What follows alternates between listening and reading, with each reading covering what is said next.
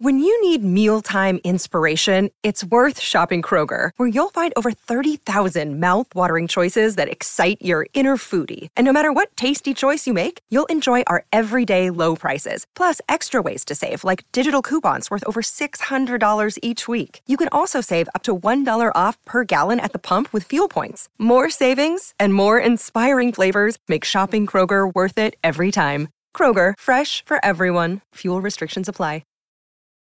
Families have a lot going on. Let Ollie help manage the mental load with new cognitive help supplements for everyone 4 and up, like delicious Lolly Focus Pops or Lolly Mellow Pops for kids. And for parents, try 3 new Brainy Chews to help you focus, chill out, or get energized. Find these cognitive health buddies for the whole fam at ollie.com. That's OLLY.com. These statements have not been evaluated by the Food and Drug Administration. This product is not intended to diagnose, treat, cure, or prevent any disease. Look, Bumble knows you're exhausted by dating. All the, must not take yourself too seriously, and 6'1" since that matters, and what do I even say other than, hey? Well, that's why they're introducing an all-new Bumble, with exciting features to make compatibility easier, starting the chat better, and dating safer. They've changed, so you don't have to. Download the new Bumble now. Welcome to the New Books Network.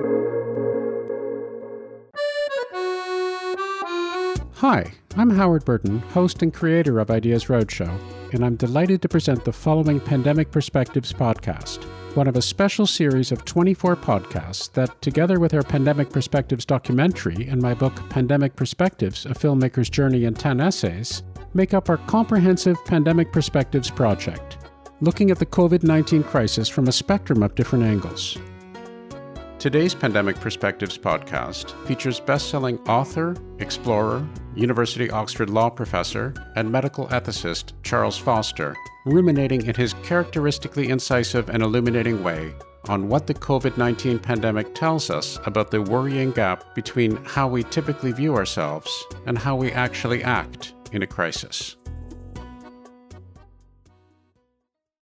So let me begin by commenting directly on something that you said during our recent filming session. You said that the pandemic has revealed a massive dislocation between how we look at ourselves, what we think we are, and what we actually are. Words to that effect. This is not obviously a verbatim quote. And in particular, with respect to people in Britain, you referred to the fact that there was this stereotype of being phlegmatic, stiff upper lip, this sort of notion, which was revealed to be patently untrue and, in fact, a driving factor responsible for many people's actions was fear. And while you recognize that there were some people who acted fearfully out of concern for others, and there were some heroic acts, and there was a lot of self-sacrifice, by and large, what this pandemic has revealed is a sense of self-interest, a sense of personal fear, and that put many of these myths of how we regard ourselves to bed. So a question that I have following up on that is, to what extent do you think that is a product of this particular time? So I'm always wondering, when one is faced with a crisis, is it the case that our perceptions of identity and that our sense of how we view ourselves is just a stereotype which is false, and over time we have been complacent and led to believe it? Or have things objectively changed? To what extent do you think our collective self-image is a myth that we've been able to see now due to current circumstances? Or to what extent do you think perhaps it was always a myth? I think it was always a myth, and the pandemic has shown us brutally how deluded we were about the sort of creatures that we are. I think what it's shown is the degree of our spiritual crisis. There's no better word for it, really. We don't have a sense of dignity, which is independent of the structures which we build around ourselves, political, sociological, and so on, in order to support that sense of identity and dignity. And when those structures are threatened, we fall apart as human beings. And one of the ways in which the falling apart is manifested is that we get panicky about the destruction of that little which is left to us. We have so little in our core that we think that just a little bit of diminution of that will lead to the destruction of ourselves, which I think is probably right. If we were bigger, weightier human beings with a bigger sense of our worth, we would be able to countenance the possibility of losing lots of things, perhaps even including our lives, with a greater degree of philosophical placidity. I mean, I compare the way in which we have reacted to this crisis with the way in which medieval people in England reacted to far greater crises like the Black Death and catastrophic wars. There was, in those older times, a sense that life was more than the mere temporal challenges, that human beings were more than the bodies in which they walked around. And therefore, the catastrophic challenges which faced them in those days weren't as catastrophic as we would now perceive them to be. So we have been shown to ourselves as weightless animals. We don't have, to put it another way, a mythos, a story about ourselves that is sufficiently sustaining to accommodate and prevail over these relatively little challenges which have been facing the world over the last couple of years. Okay, so that makes a great deal of sense, and you've said that very eloquently. I fear that I probably wasn't clear enough in my question, so I'm going to ask a variant of that and be very specific. So when I was growing up, there was a mythos associated with the Second World War and with the UK in particular. And as I spent time in Britain, I encountered many people who certainly reflected that mythos. This idea of the island that was protecting liberty as the rest of the world and certainly the rest of Europe was sliding into fascism.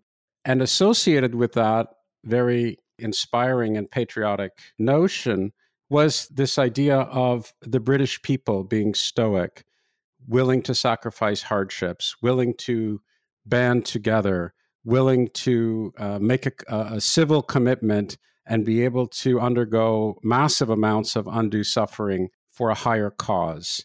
And as I came to spend more time in England, I recognized that this was a view that many people in England very much had of themselves. And in fact, it permeated the public discourse to the extent where it was invoked for things completely inappropriate like Brexit or what have you.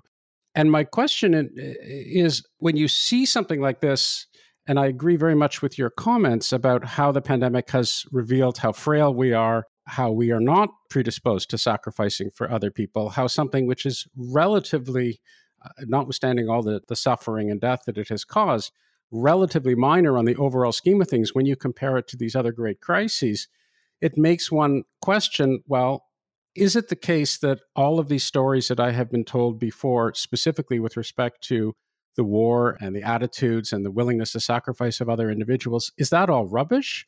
Or is it the case that we have changed as a society, that we have become far less capable of even acting in a heroic way? We've changed. And we've changed in the sense that we don't have sustaining stories. And that's a relatively recent change. It's a change which has happened since the Second World War, which was one of the signposts that you've just indicated. So I think that Britain's Second World War response would be inconceivable for the sort of people that we now are. The stories that we tell ourselves about ourselves are too flimsy to bear the weight of any real challenges. And that is because our sense of self is so flimsy that it can't play a colourful leading role in an adequate story. Before we investigate that a little bit further, And also notions of, you began talking about spirituality, and I'd like to get to that as well, because these all seem related, at least in my mind. But I want to bring it to a personal level. You said something which was surprising to me during our recent film session, where you said, I, for one, don't like the look of Charles Foster that I've got over the last couple of years. What did you mean by that exactly? Well, I like to think of myself as somebody who is detached from national and international controversies, who can look in a dispassionate way at the storms which are going on all around us. And that is plainly not true. I've looked at the political anger in myself, which has bubbled up over some of the things which have happened over the last couple of years. And instead of the sadness, the regret, the sense of bereavement, the sense of hope which should have sprung from looking at these things, I have seen that I am just as much a combatant in the culture wars which have sprung up around the COVID situation as anyone else. So I'm disappointed in myself. I mean, that said, I have discovered some good things about myself. I've discovered that human beings are even more important to me than I thought that they were, that I am a person who is less easily satisfied with simple cerebration than I thought I was. I rediscovered the vital importance of eating and drinking with my friends, of looking at the mosses and the birds just around the corner and being sustained by those. So a mixture of things, as is always the case in life, but by and large, I come out of the last couple of years with a less impressed view of Charles Foster than I went into it, which is a thoroughly good thing. You can't prescribe therapy unless you have a proper diagnosis. So I've got, like us all, I hope, a better idea of what I am, and therefore a better idea of what needs to be worked on.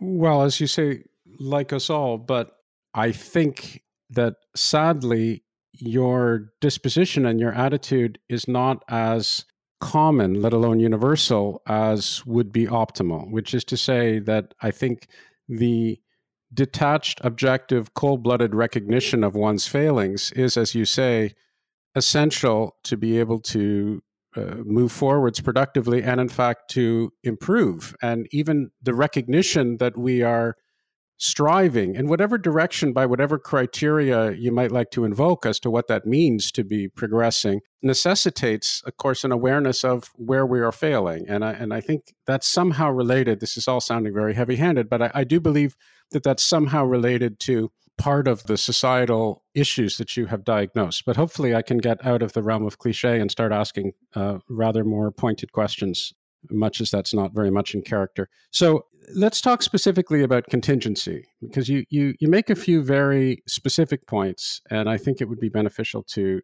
highlight those. So my understanding of what you're saying is that one of the things that this pandemic has revealed is how being knocked out of our daily rhythm, even for some people to small extents, obviously there have been many people who have been knocked out to a rather significant extent out of their rhythm because of the last 2 years, either because of suffering grievous health issues or because a loved one has suffered grievous health issues, or whether their economic and social world has been turned upside down. So I'm in no way trivializing this. But when one compares the events of the last 2 years, which I think is your point, to crises that have happened throughout history, it certainly is not something that would parallel a major crisis or upheaval. And the idea that so many people seem unable to deal with even small amounts of unforeseen events that are happening to them, I think reveals a certain, as you say, flimsiness or weakness about this. And in one of your recent pieces, you highlight the benefits of farmers being aware of living a life that's associated with daily contingencies, terrible storms that destroy their crops. So they're used to this idea that they're not in control. And one of the things that you seem to be highlighting is that for most of us, we're just simply not used to that anymore. We're so easily derailed in a profound way by something which we no longer have control of.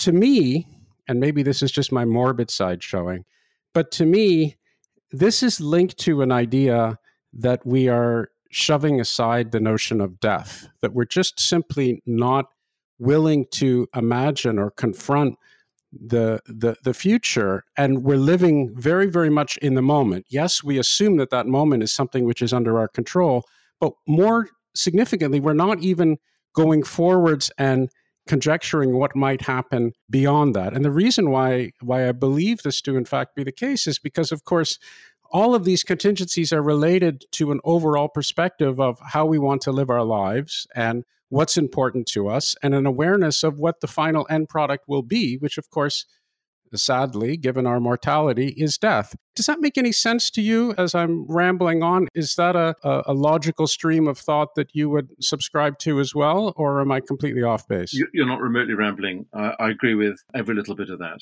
Of course, as a matter of fact, being mortal humans, our lives are woven of contingency. If my heart stops for a few beats, I will be dead. If the cells in my gut start multiplying in an uncontrolled way, I will be dead.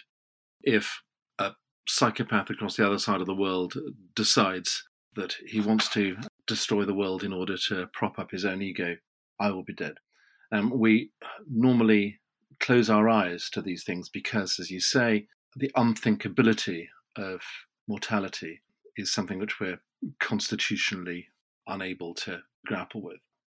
It seems to me that quite a lot of our attitude towards contingency these days, and particularly as highlighted in the last couple of years, is tied up with the unhealthy relationship that we have with power, with control. We've become used to being powerless, or at least to outsourcing all our power to people other than ourselves. So we outsource our ability to gather information to the internet.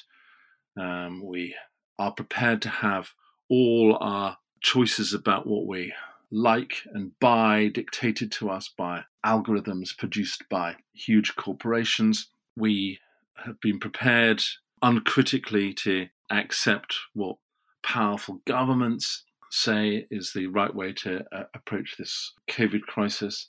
It's shown that we like living in nanny states of various sorts, whether that nanny state is a corporation or whether it's an actual national state. And when those big controlling mechanisms themselves seem to be inadequate, as has been shown, for example, by the plain dysfunctionality of the British government in dealing with this COVID crisis, since we don't have any residual power of ourselves, we shudder most mightily. Let me get back, if I may, to this idea of our lack of awareness of our mortality. And I have some minor issue with what you said. You said it's unthinkable to countenance our mortality. And my understanding of the argument is, well, that's part of being human. We're aware of our mortality. We don't like to think of our mortality. And of course, that's a true statement on the whole. But I think there are distinctions that you can make in different societies. And I also think this idea of spirituality that you mentioned also comes into play. So, for example, if you look at many great works of art, there are memento mori. And if you look at other cultures in the past, there was this regular awareness and understanding of the fact through rituals, through going to church every Sunday, through what have you, that there was this deep understanding of our mortality that was reinforced in a regular way throughout our lives. And I think that gave a certain perspective and perhaps a certain ability to weather various contingent events and a certain grounding of what's important and what's not important in our daily lives and in our necessity of prioritizing and recognizing community. Now, I don't want to overly romanticize things and say, well, we should all go back to the Middle Ages, or we should all go back to the 18th century and live in a deeply unhygienic environment, and we should all necessarily be subjected to ritualized religious organizations and so forth and so on. That's not at all what I'm saying. I'm just saying that sociologically, if you look at it from a big picture perspective, at least in Western cultures, it seems like there were times when, for all sorts of reasons, good and bad, we were made to confront our mortality within a recognized sociological framework and a community. And that grounded our beliefs, and it grounded our judgments, and it grounded our desires. And as such, it enabled us to naturally be perhaps more tied to each other than we are in a situation that we're in now, when I think people just are able to push those things to the side. Is there something to that in your view? Because again, this is all part of my sense of, okay, things are different, things are terrible. It's clear that this pandemic has revealed all sorts of deeply, deeply unsavory aspects of contemporary society. And the question I'm trying to address is, well, is that a new thing? To what extent is it a new thing? To what extent is it just an inevitable part of being human? Because if it's a new thing, then that gives me more hope that we might be able to at least improve it and evolve towards something more positive. Whereas if it's something that's inextricably tied with the human condition, then obviously the likelihood of being able to make progress on that is considerably diminished. I agree with every syllable. I am Greek Orthodox. Every week I go to the Greek Orthodox Church, and when I go there, there is a liturgy which celebrates the death and the rising of a god. In participating in that Eucharistic choreography, each believer metaphorically dies and rises again. On the walls of the Greek Orthodox Church are the faces of dead saints who it's believed are still alive. There is a direct confrontation in that choreography of one's own mortality, but also inherent in that confrontation is the acknowledgement that death is not the end, and that therefore mortality is not something which needs to dominate every aspect of your life, although an acknowledgement of one's mortality is a central part of determining what one does in the kitchen and the bedroom and the workplace. If one goes to Greece, this sense of death and resurrection oozes not just from the churches and the eyes of the icons, but also from the land itself. And that is true, of course, for many other places. Just Greece is my particular place. I think you can feel it in lots of parts of these islands, particularly the island of Ireland, for example, where these old ideas of death and resurrection, and therefore the ultimate meaningfulness and significance of human beings, are woven into the trees and flow down with the rivers.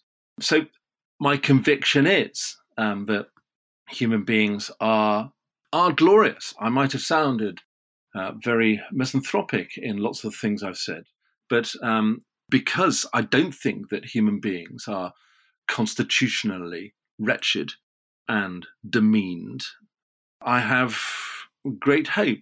And I have great hope not just as an apocalyptic hope, but I have great political and sociological hope.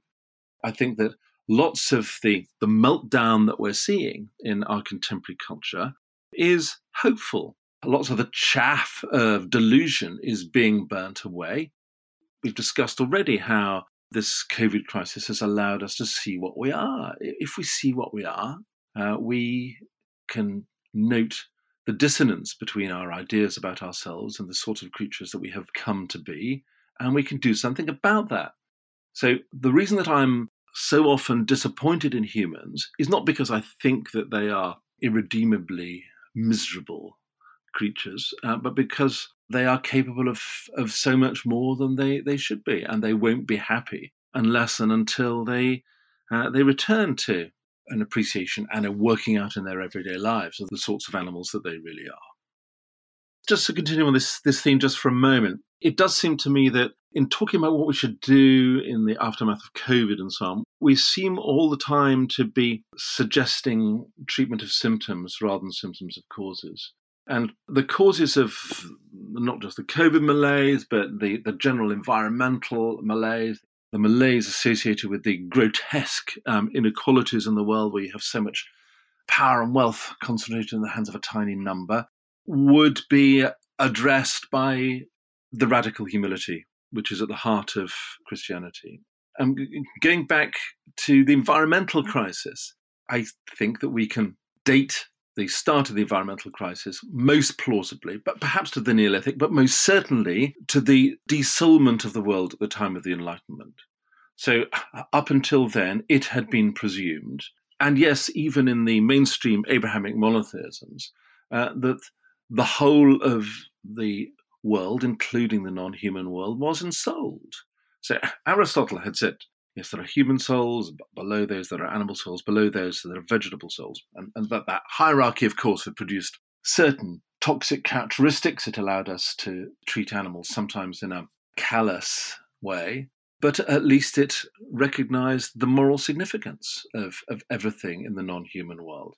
The end product of the reconception of the world as a machine, which happened in the Enlightenment, was to decree that the world was not an intrinsically ensouled place. It wasn't an organism, it was a machine. And it's not obviously wrong to smash up a machine, although it is obviously wrong to kill an ensouled organism. So I don't think you could have had the environmental catastrophes, the mass extinctions that we are now seeing, if the world had remained full of souls, as up until then it had been presumed to be.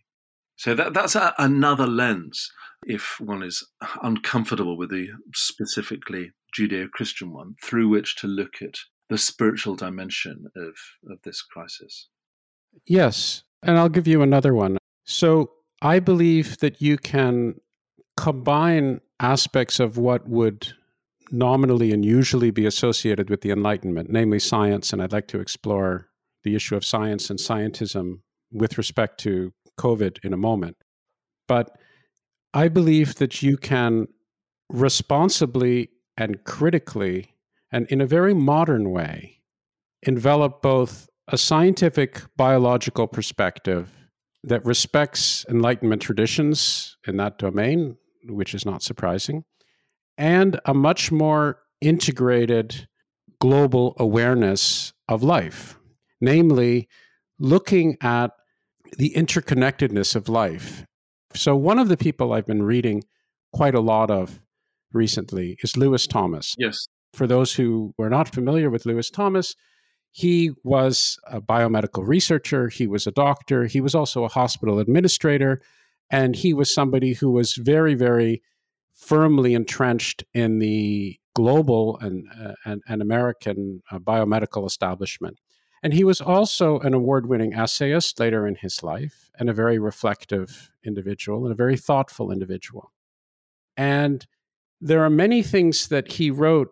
In particular, I'm thinking of one of his more famous essays in his collection, Lives of a Cell, which is perhaps his most famous collection, where he talks about how the entire world is remarkably analogous in terms of its coherence, in terms of its cohesion, in terms of its interdependency to a living cell. And so one can adopt that approach, and one can recognize that in order to successfully move forwards to address the global problems that we are facing, environmental problems, social problems, what have you, that if we bear that image, if we bear that metaphor in mind, then we will be able to achieve a much greater level of progress than if we don't. And that's a very, very different metaphor or analogy or framework, I think is perhaps the best way to look at it, than this clockwork machinery view that, well, it's just a machine that we can tinker with and play, and all the parts don't have any consequence in terms of some greater moral whole. Because, of course, associated with the idea of the world being analogous to a cell is this notion that, well, you want to preserve the cell. You don't want to kill the cell. The cell is something which in itself has merit, has quality, has a certain, you can call it spirituality, you can call it life force, you can call it moral imperative, if you will, to ensure as any doctor would, that the patient keeps on living. If you start applying those sorts of ideas, again, within a scientific framework, I think you can reach a similar end in terms of your approach to dealing with these types of problems, which don't necessarily have to ostensibly or perhaps officiously, depending on one's perspective, invoke a deity or a particular religious orientation. Yes, I agree. The cell's a very useful metaphor. It is plainly right that the only coherent understanding of life generally, whether it's biological or political or sociological life, is ecological. Everything bears on everything else. That's true at a quantum level, just as it's true on a political level. Well, it's interesting. To some extent, I think we're coming to the same place from very different starting points. For me, this notion of interconnectedness, it still makes me feel a little squeamish when I say it. I believe it, but here's why it makes me squeamish. And before I get there, I'll say, in terms of interconnectedness and in terms of looking at the world as a cell, it's not only, as I certainly don't have to tell you, of all people, it's not only the idea that we have a connection with our brethren in Papua New Guinea, it's all life forms, in fact. But one of the problems that I have with this notion is even the expression everything is connected is one of these things that I've heard throughout most of my life. It's normally spouted, or at least in my experience, it was normally spouted by people who were very flaky, and they would say all sorts of things that were blatantly non-scientific. And they would also say all sorts of things that, in my judgment, were blatantly egocentric. So they would say something like, well, I failed my chemistry test because everything is connected and this is all part of some master plan. And then there would be people that would be spouting nonsense, smoking hashish in an ashram somewhere and talking about how everything was connected. So whenever I would hear people invoke the phrase everything is connected, it would tend to make me run screaming towards, something to calculate. But of course, that doesn't mean that it's false. And it doesn't mean that it's false if you look at it in the right context. And you just have to put a little bit of intellectual rigor behind the idea.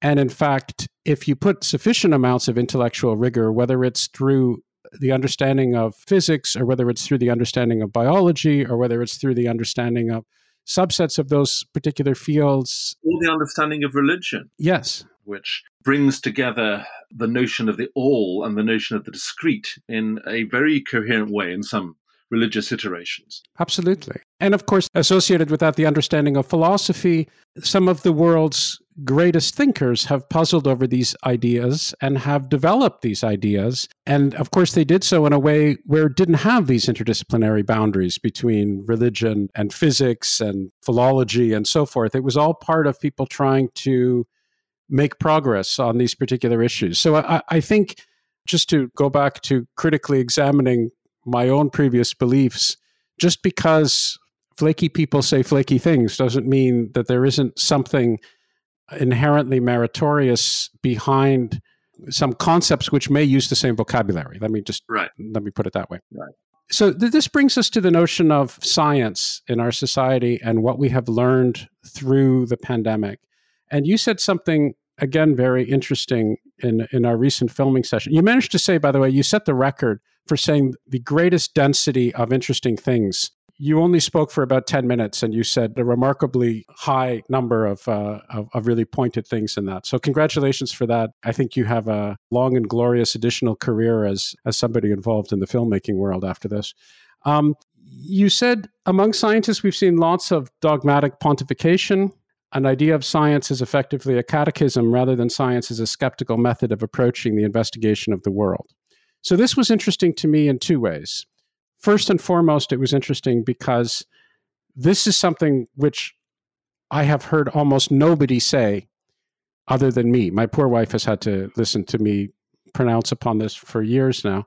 And I have found the response by scientists to this pandemic to be very, very mixed. There are some incredibly inspirational stories. There are some incredibly, to my mind anyway, depressing stories. But I think it begins, as I want to probe what you said and to what extent we agree, because I'm not sure we agree 100%, but we might. Because to my mind, it depends on what we mean by science and scientists here. Yeah. And personally, there are many different dividing lines that I have experienced. There's a dividing line between biologists and biomedical researchers. There's a dividing line between biomedical researchers and doctors. There's another dividing line between doctors and epidemiologists. I mean, this is my dividing line. Obviously, you can divide them in all sorts of different ways. And there's a dividing line between epidemiologists and public policy advisors and the epidemiologists who are going on television and the punditocracy and all the rest of that. And I think to the naked eye, as it were, all of these people are part of the scientific community. And I'm not sure that that's meaningful or helpful or even valid. And one of the things which personally gets my goat under the circumstances is when people march up and down the street with placards, or at least they go on television and they say, trust the science. And this bothers me for all sorts of reasons. First of all, I have no idea what they mean by the science, hence my distinction into all these different categories and subcategories. And secondly, it shouldn't really be a question of trust.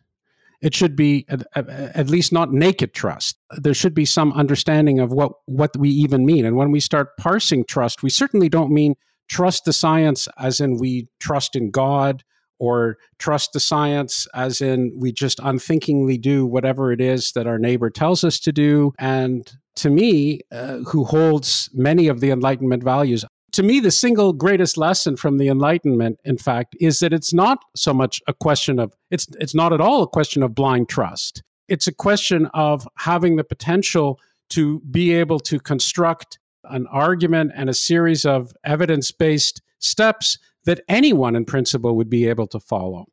And in that sense, it's an emancipation. Anyway, I'm rambling. So let me try to ask you a specific question, because I understand that's what you're supposed to do when you're in my circumstances. Do you agree that the notion of science and scientists and scientism is vastly more complicated than it has been portrayed to the general public during this crisis? Absolutely. We see not science on the TV screens, but we see scientism. But in order to understand the backdrop to this discussion, we do have to go back to the Enlightenment. It seems to me that at its root, the Enlightenment is a movement of profound skepticism. It says that there are no questions which cannot be asked, there are no questions that cannot in principle be answered, and the science which came off the back of that and which had been pioneered in the few centuries before that provided a method, primarily the empirical method, for investigating the nature of the universe in the free, unfettered way which that skeptical orientation allowed and indeed mandated. But that very quickly, it seemed to me, became sclerosed into a series of axioms about the way the world was. So we see the pillorying of anyone who chooses to suggest something which doesn't fall within the accepted pigeonholes of so-called Enlightenment science. We see grotesquely overblown claims about what the Enlightenment scientific method can produce. So, for example, Steven Pinker, one of the high priests of the modern Enlightenment, says something along the lines of, one of the great bequests of the scientific revolution is to dispel once and for all the delusion that the universe is saturated with purpose. An extraordinary statement. And because one cannot demonstrate in the laboratory, using scientific methods, that the universe either is saturated with purpose or is not saturated with purpose. That's not within the domain of science. I see constantly my particularly biologist colleagues at the University of Oxford being forced to adopt schizophrenic lives. They work away all day in their laboratories trying to force the facts of the observed world into the received categories. And then they come home, they're met at the door by their wives and their children, to whom they act in a way which cannot remotely be described by the laws of reciprocal altruism or kin selection. They pet the dog. They don't question for a moment the dog that looks up at them with its big brown eyes has consciousness, that it has a soul in some sense, that it's trying to have a relationship with them which is not adequately characterized by all the principles that they've been deploying 9 till 5. And I think we see Much less of that in the world of the physical sciences, but it's really pervasive throughout the world of the biological sciences. All of which is to say that the scientific project that we have now has gone a very long way from its Enlightenment roots. If these biological scientists were appropriately skeptical, realizing that there was no question which couldn't be asked, they would acknowledge the distinct possibility that they have a clairvoyant conversation with their dog, which knew probably when they were going to come home, etc., etc., etc. They would use their Enlightenment methods to try to probe all the many phenomena of ordinary human life, which have been regarded as beyond the grasp of the scientific method. Love, religious feeling, clairvoyance, all these things which we acknowledge at so many levels in our everyday lives, but systematically deny the validity of when it comes to our scientific discourse. But going back to the COVID debate, all we see are assertions. We don't see assertions coupled with the Enlightenment tag, which was always there. Oh, this might not be right, because everything is always up for grabs. Everything is always subject to rebuttal by the evidence which is just around the corner. Paradigms in the proper Enlightenment world are there to be shattered, not to be worshipped. And as long as we approach the contribution of science to our political discourse in this sclerosed, religious, fundamentalist way, we're not going to have science make the contribution which it should do. We're going to see it behaving towards politics and ethics in a petulantly totalitarian way, which is, I think, how we've seen the scientists representing themselves over the past couple of years.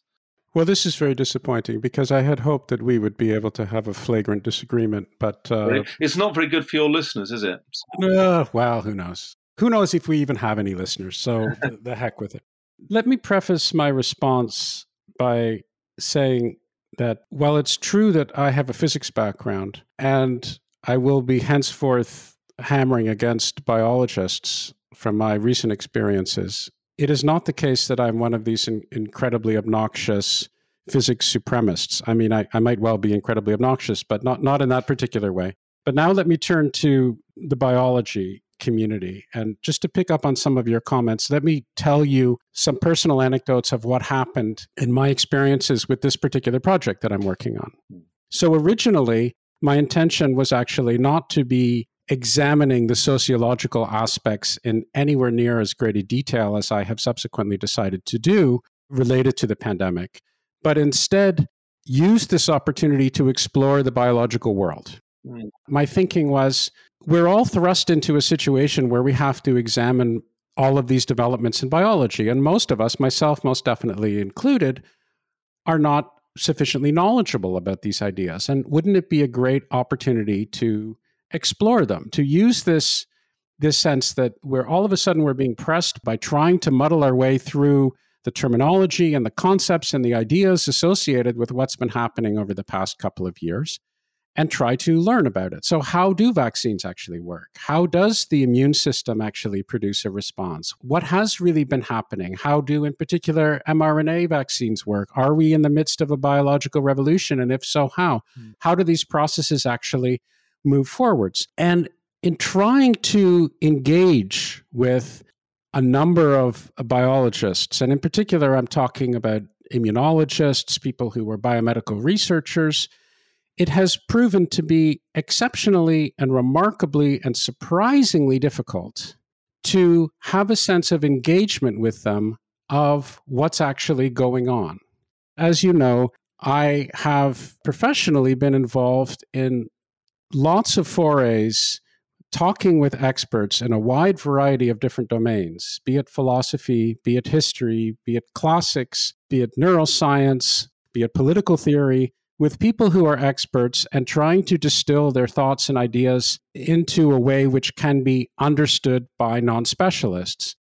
And most significantly, trying to distill what the core issues are, what's keeping them up at night, what we still need to discover, what the outstanding mysteries are and why, what the conflicting interpretations of the facts are, who believes what and why, and so forth and so on. So I have had a wealth of experience in this domain. I was completely stymied. I tried talking to immunologist after immunologist after immunologist, trying to get a sense of what's really happening here. Let me give you a particularly revealing example for me. So I talked to somebody who is an expert in AIDS research and trying to develop an AIDS vaccine. And he has been involved in COVID, but of course he's primarily involved in AIDS research.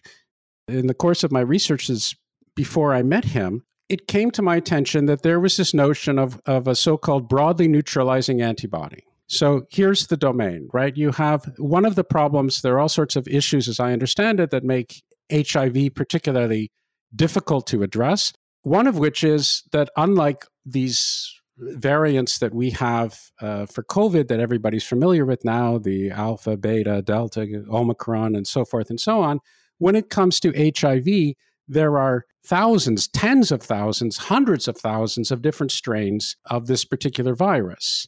And in addition, the morphology of the virus is such that it's vastly more complicated. It somehow is able to protect itself in all sorts of different ways against the antibodies and so forth. And in addition to that, of course, it directly attacks cells of the immune system. But anyway, the point is there are zillions of different strains and variants.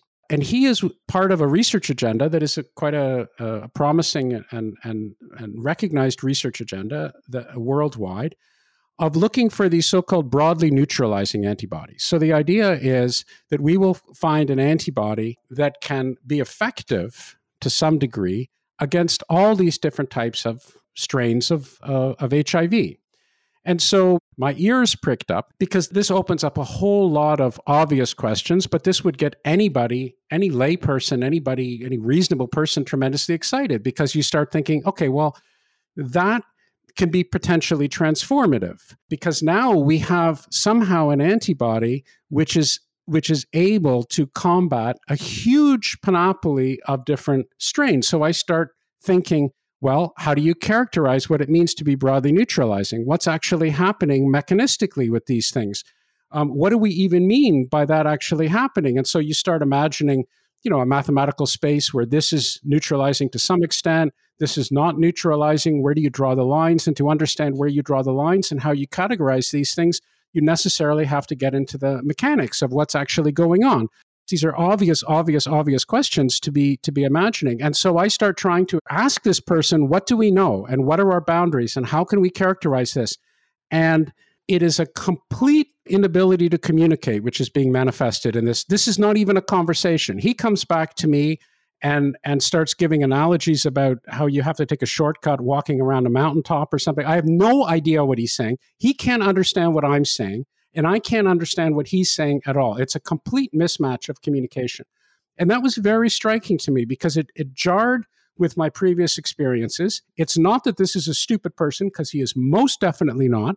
It's not that he's an uncaring person, because he doesn't, by all accounts, seem to be an uncaring person at all.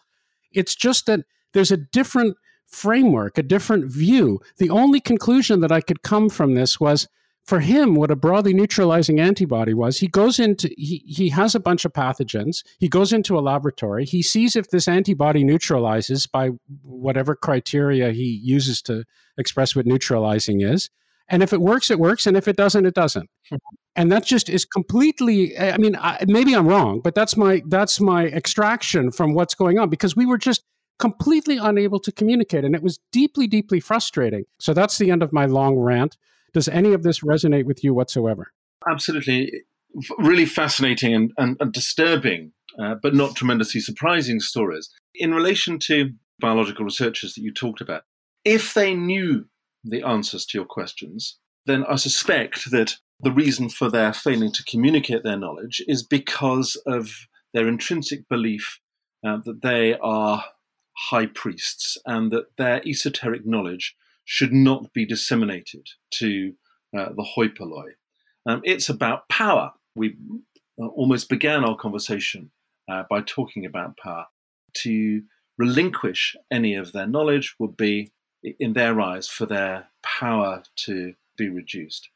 But I suspect that one of the reasons for their coyness is that they didn't know the answer, and they are constitutionally incapable of acknowledging that they don't know the answer, entirely contrary to the Enlightenment scientific humility, at the core of which was an acknowledgement that all one's ideas about the way the world spun were conditional and were likely to fall the next moment.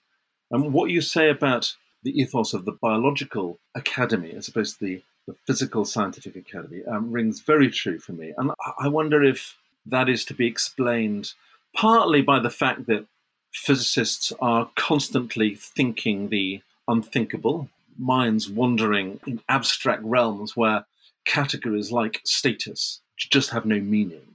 But also I suspect that biologist arrogance is explained by some unconscious acknowledgement that their paradigms are really falling apart. They're creaking. They don't work. They know that when they come home, as we were just discussing. And in order to prop up the insecurities which are generated by that acknowledgement, they look to the big society figures, the Nobel laureates, whose very adoration by the establishment can give them some reassurance that their own laboratory lives are not radically misconceived. I mean, I wonder too whether biologists' affection for status doesn't stem to some degree from their misunderstanding of Darwinism. Absolutely. I think that lots of biologists do have this unscientific belief that humans are at the peak of the evolutionary pyramid, and that biologists, being in their eyes the peak of humanity, are the best things that nature can come up with. And therefore, their edicts should be unquestioned and unquestionable. All things which make it very difficult for biological science to contribute in a really useful way to the way that we run our personal and political lives. Yes. One final point that I thought was particularly striking, you allude to Darwinism. When you look at evolutionary theory, there are many ways to look at it. And there is a dogmatic strain that's associated with evolutionary theory, as I understand it. So let me, again, sink to the personal level to try to clarify what it is that I mean. Most people, certainly most lay people, when they think of evolution, they think of notions of survival of the fittest, they think of competition for resources, and they think of a world in which there are adversarial relationships between life forms. And then, of course, you have people who extend that to the socio-political realm, and you have social Darwinists and all the rest of this kind of stuff. And that's the notion that I think naively a lot of people have when it comes to evolution. And that's the notion that I think a lot of people who are scientists also have about evolution. But the picture is, of course, much, much bigger than that. That's certainly the notion that I've had. And again, this is something which has, I think, been highlighted by the pandemic. So all of a sudden, I go from a situation where I'm just going about my daily life, and I'm going here and I'm going there, and I'm not thinking about things very much. And I'm aware of the fact that, yes, I can fall prey to an illness, and I'm aware that there are these things called viruses and bacteria that are out there. But by and large, I don't give it very much thought. And then, like everyone else, I'm forced to be in a situation where I can't go out of my house without donning a mask to walk my dog, or I go into a supermarket and I have to, make it seem like I'm going into surgery or something like this. And there is this natural sense of almost paranoia in the sense that, we're evading small children because they may be disease carriers and so forth. You're reinforced in this adversarial world where everything is out to try to kill you, basically. And you're thinking this way constantly. And this fits in very much with this survival of the fittest. We're going to be fit. We're going to survive. We're going to somehow conquer this. And I'm not saying, of course, that that's completely wrong. I'm not saying that there are no adversarial scenarios in evolution. And I'm not saying that there's nothing to be said for competition as a vehicle for natural selection or any of that. But what I'm saying is that's by no means the full picture. If you look at something, a very, very simple fact that I was not aware of until very recently, which again shows that I have no background in this whatsoever, is that only half of the cells in the human body are actually human cells. And in fact, it used to be that people thought that there were 10 to 1 cells that were non-human as opposed to human cells. And what this means is there are gazillions of bacteria that are within our bodies. We are ecosystems. Absolutely. The interaction, the notion of this, as you say, ecosystems, the idea of interdependence, the idea of an ecosystem is just as much a part, if not perhaps even a stronger part, of the evolutionary story than the adversarial one. Absolutely. And that very, very basic point is something which is lost on most people. It was certainly lost on me. And you would think that at a time when we are all forced to learn about the biological world, we could have at least absorbed that basic fact. And most people don't. And why don't they? Because that's not the way it's presented to them at all. Right. So we know that competition, although it's one of the generators of the complexity in the natural world, is by no means the only one. Cooperation and downright altruism are also important generators. Lamarck is back, and he's increasingly getting tenure in the academy. The whole notion of competition being the sole principle of the natural world has produced so many evils, hasn't it, in the economic world and the political world. And we now know that the power which, for example, neoliberalism has drawn rhetorically from Darwinism is based on a misunderstanding of the significance of the metaphor of competition. Yes. The world is such a wonderful place that it's highly unlikely that it could properly be explained by a single paradigm, a single way of looking at the world, by a single mechanism. And we now know that it's not. Yet, in this desperate way, characteristic of failing societies, we see the biologists clinging to this single paradigm. We see increased dogmatism rather than decreased dogmatism. We hear increased shrillness, which is the characteristic tone of a defeated people as they retreat into cognitive dissonance in order to preserve their cherished traits. Deeply unenlightenment. I hope you enjoyed this Pandemic Perspectives podcast. Once again, our Pandemic Perspectives documentary, released in early March 2022, is available for rent or purchase through the Ideas Roadshow app, while the accompanying book, Pandemic Perspectives, A Filmmaker's Journey in 10 Essays, is available in print and ebook through all major book distributors and an audiobook on the Ideas Roadshow app.